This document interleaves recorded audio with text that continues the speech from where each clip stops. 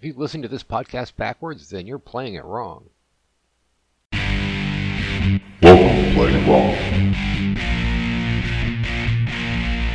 Podcast about RPGs, fun, food, more RPGs. Grab your dice, sit back, and get ready to play it wrong. And welcome, gentle listeners. It's another episode of Playing It Long.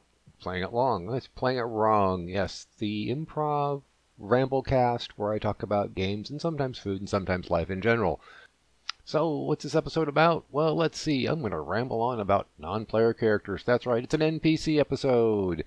Followed up by, well, let's see, we're going to have some readings from the ancient tomes. And, well, there's no session summary because there was no gaming this week. And, this will also fall into D&D boot camp because handling NPCs, really, beginning DMs need to know this too.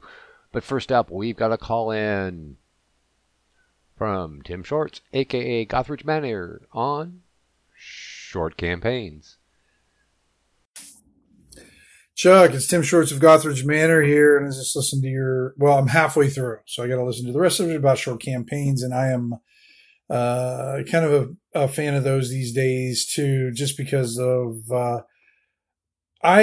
my group has the same issues yours does. We do have a lot of GMs that like to run games, so it's sort of almost a courtesy thing too. One, you don't want to bogart the whole time and everything, but and that gives other people a chance to run games. And sometimes what we try to do is do a little co-DMing once in a while, which is kind of fun. But we run a hex style campaign, so sometimes it's hard to have that, I call it a story arc, but that adventuring arc, to finish. But sometimes we work it in there, so it works out that way. But yeah, I'm with you, Chuck. Short campaigns, I think, is better, and then I think you can explore more options. And that was Shorts on Shorts. I had to say that. Sorry, Tim. Keep up the good work. So let's talk about non-player characters right now. This got a lot of things that I said before on the Urban Adventures episode, but I'm throwing in an anecdote, so hopefully it'll be a little more interesting. So, non-player characters, rule 1, not every important character needs to be a non-player character. Or, especially, even unimportant characters need to be a non-player character. As a game master, you can kind of guess where they're going, and you're going to have your plot arc or your dungeon ready. So you're going to have kind of, the quest giver or whoever along the way that may be important. But a lot of times, they don't come out being the most important or at least interesting non-player characters in the campaign. It's just usually, as that old joke goes, the random guy that the player characters just latch onto or the dice come up with. Which will lead me down that long old gamer story of, here's the story of what happened in my campaign. In this particular case, it was the last time I was running Dungeon Crawl Classics, so it's not that old of a story. So let's start this off with one of the things I was using was the carousing tables from Astonishing Swordsmen and Sorcerers of Hyperborea, which is available on their website for free, at least it used to be, and I just downloaded that little tiny, I think it's a 2-page PDF, and I've been using that as my carousing tables for a long time. And one of the player characters rolled got a romantic encounter, and that romantic encounter happens to be with someone who is involved with a powerful noble or someone powerful in the city. Well, they were kind of roadhouse, and they were heading towards the big city. Now, I know who was powerful in the city. They didn't know yet, but one of the big power blocks in the city is the Thieves Guild, but it's ran by halflings, so it's like, that didn't quite work out, anything. But the reason the party was going to the big city is that the magic user was trying to find someone to teach him a patron spell, actually teaching them get a patron spell, So I decided then that this romantic encounter with that the player character had was with the daughter of the person that the magic user was looking for. So basically, at the time when we started off on this arc, I had no idea that whom I called Lady Ramona was the magic user he was going to learn the patron spell. But she had a daughter. I really didn't have that much about her. Just then, well, she knows the spell. You can try to go on a quest, drag the party in on a quest. But this random encounter suddenly makes things more interesting. So now we have the daughter, whose name I forgot. They go, lots of role-playing and awkward situations with the first daughter. The party role-played well through this. They didn't quite, the edge user got their spell. They sort of made a grudging ally, even though the NPC was trying to keep her daughter and the fighter apart. But, because they kind of also traded some magic items, it was like, okay, we'll tolerate these people. Then I got, what else am I going to do? Well, I'm going to send on a quest looking for her estranged, i.e. runaway husband, who's another wizard, which is another whole plot line out of this one random encounter with an NPC who should have kind of been unimportant. But then we go to the third story arc. I'm like, what am I going to do? What can I do to make things even more interesting? And I kind of came up with it. A second daughter, who's the wild one. She's not a magic user. The entire family's magic users except this daughter, who has problems with the actual powerhouse of the party, of the city, the Thieves Guild. Because she's an assassin, it's ran by halflings, she's a human, and they don't like humies in their Thieves Guild. And she wants to move up. Well, she gets the party involved in this to help her with the Thieves Guild. Mom's not that happy. Dad doesn't care. So Mom says, okay, I will do this favor for you if you marry my assassin daughter, who turns out does not want to get married, doesn't care about the person who's marrying him, and says, okay, I will marry you if you get me this ring. Here's a map to the dungeon. It was Dungeon Crawl Classics. I gave them a map to Grimtooth's Transylvania.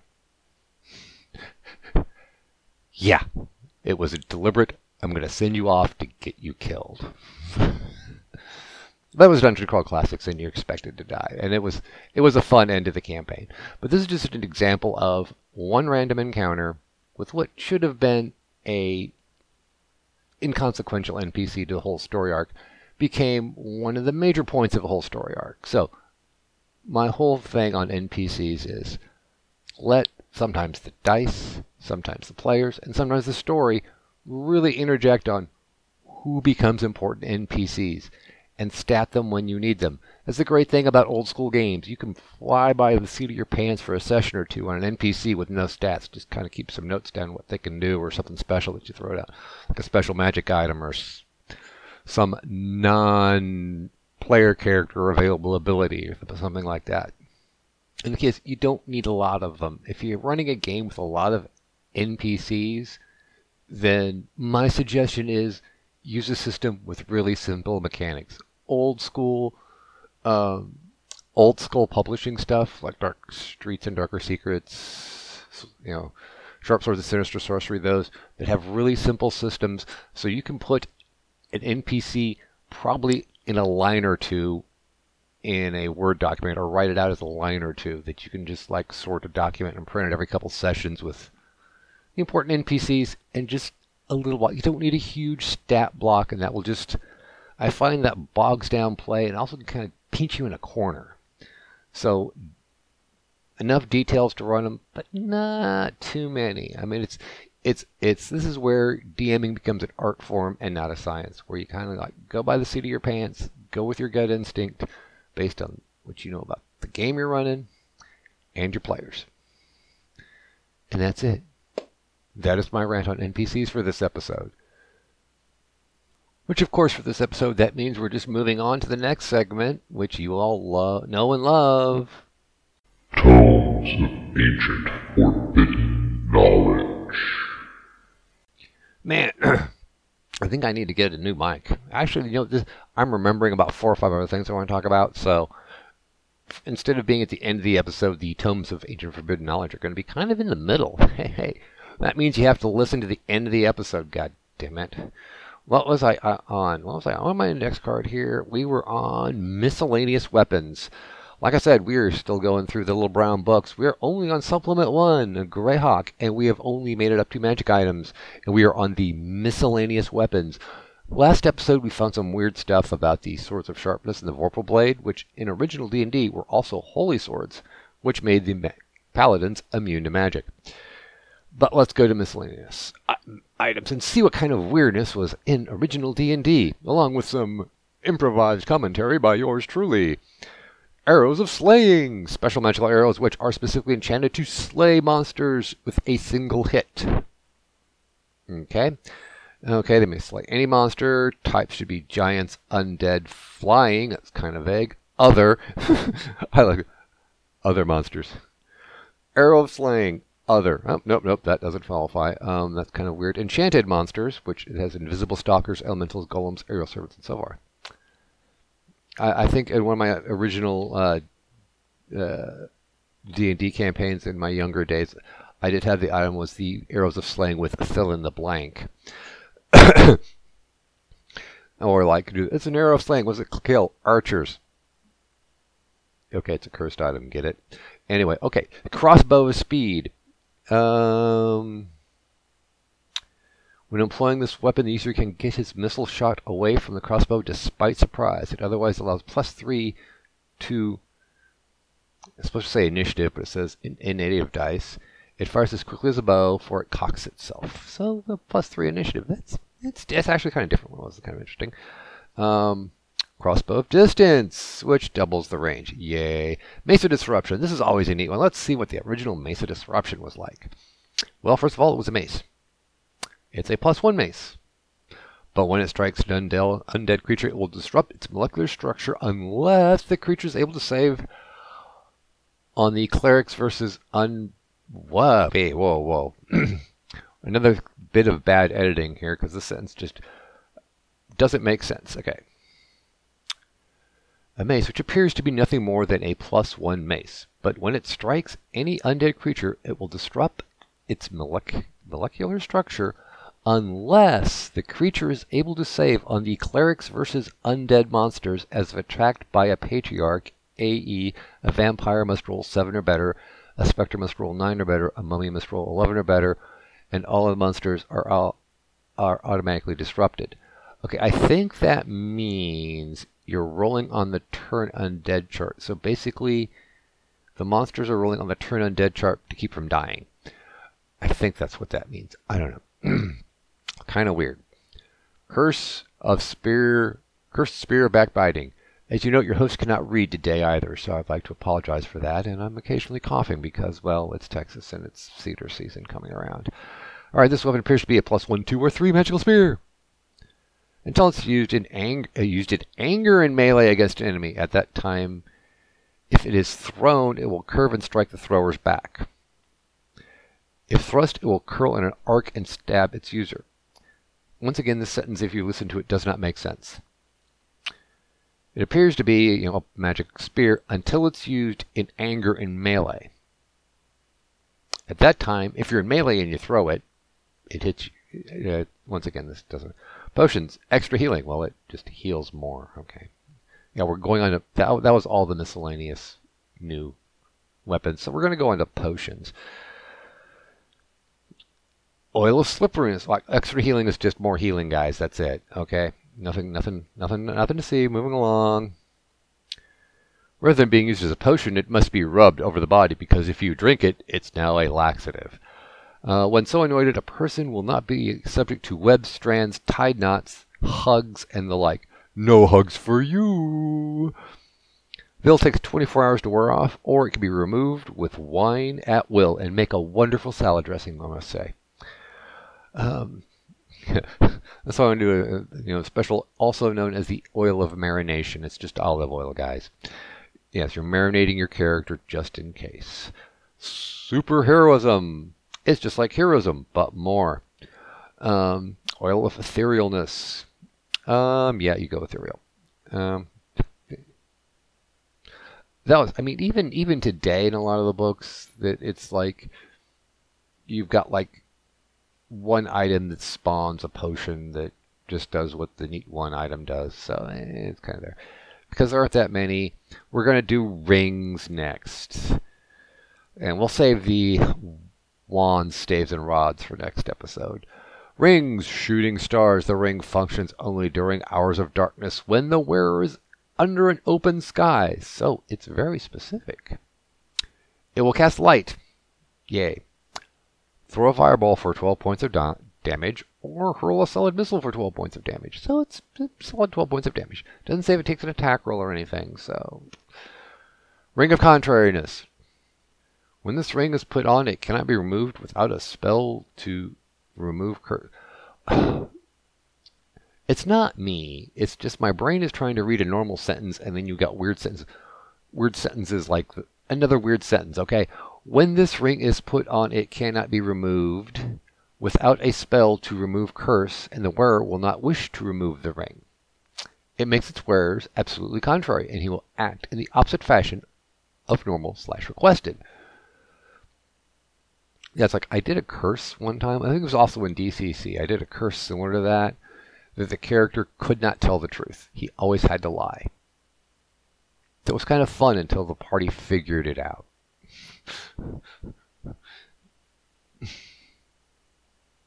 So with that, I'm going to close out the Tomes of Ancient Knowledge for this episode. We're going to be moving on to the other stuff next week. We're going to keep going on. I'm going to milk this for as long as it goes, because we're going to be on rods, wands, and staves next episode. And there's looks like almost a page, even though they kind of go over there. But things I forgot to mention in this episode. Well, what have I forgot to mention in this episode? Old School Essentials. I got my Kickstarter box set in there. I've done a little YouTube video on it. And if you didn't watch it, just go to the blog. The links are there. TheyMightBeGazebos.blog. And yes, I have finally spelled it correctly, listeners. But Old School Essentials, it's a pretty damn good thing. I like it. Clean layout, the rules we all know and love. The box is really thick because you got so many books in there, but it's still damn good. It's probably one of the handiest and easiest to reference rule books I've seen, just because of the very simple layout. So, yeah, Old School Essentials. And I guess now over on Necrotic Gnome that if you didn't back the Kickstarter, you can order your own copy. And I expect a lot of good stuff to come out, either related directly with its compatibility license, or if people don't feel like really kind of messing with compatibility. I can't go one episode without getting tongue-tied. Sorry. Or messing with the compatibility license. Thank you very much. That it's all OGL, so you can just that it'll work with all the stuff that's for basic. I mean, what more could you ask for? Well, all right. So with that, I will give you adieu. It is now December, so things are going to be rolling down for the end of the year, and lots of news towards the end of the year and plans coming up. But that's going to be another episode, probably more of a blog post. So I would like to thank you for listening, and go ahead and visit the blog at theymightbegazebos.blog. Like us on Facebook. I keep saying us when I just mean just like me on Facebook. They Might Be Gazebos. Search it. There's the YouTube channel. Subscribe. And of course, if you like this episode or other episodes or the blog posts or the crazy other things that I do with online, then go ahead. We've got, for the podcast, if you're on Anchor, you can subscribe for a little $1 a month. Or for the more generic folks out there who just love everything, you can go to patreon.com/TheyMightBeGazebos. And like I said, for as little as $1 a month, hey, get more crazy episodes and get enough patrons. Guess what? It means more episodes, more blog posts, and more crazy fun stuff. I'd like to thank you for listening, and remember our mantra: roll dice, kill monsters, take their stuff, and have fun. God damn it.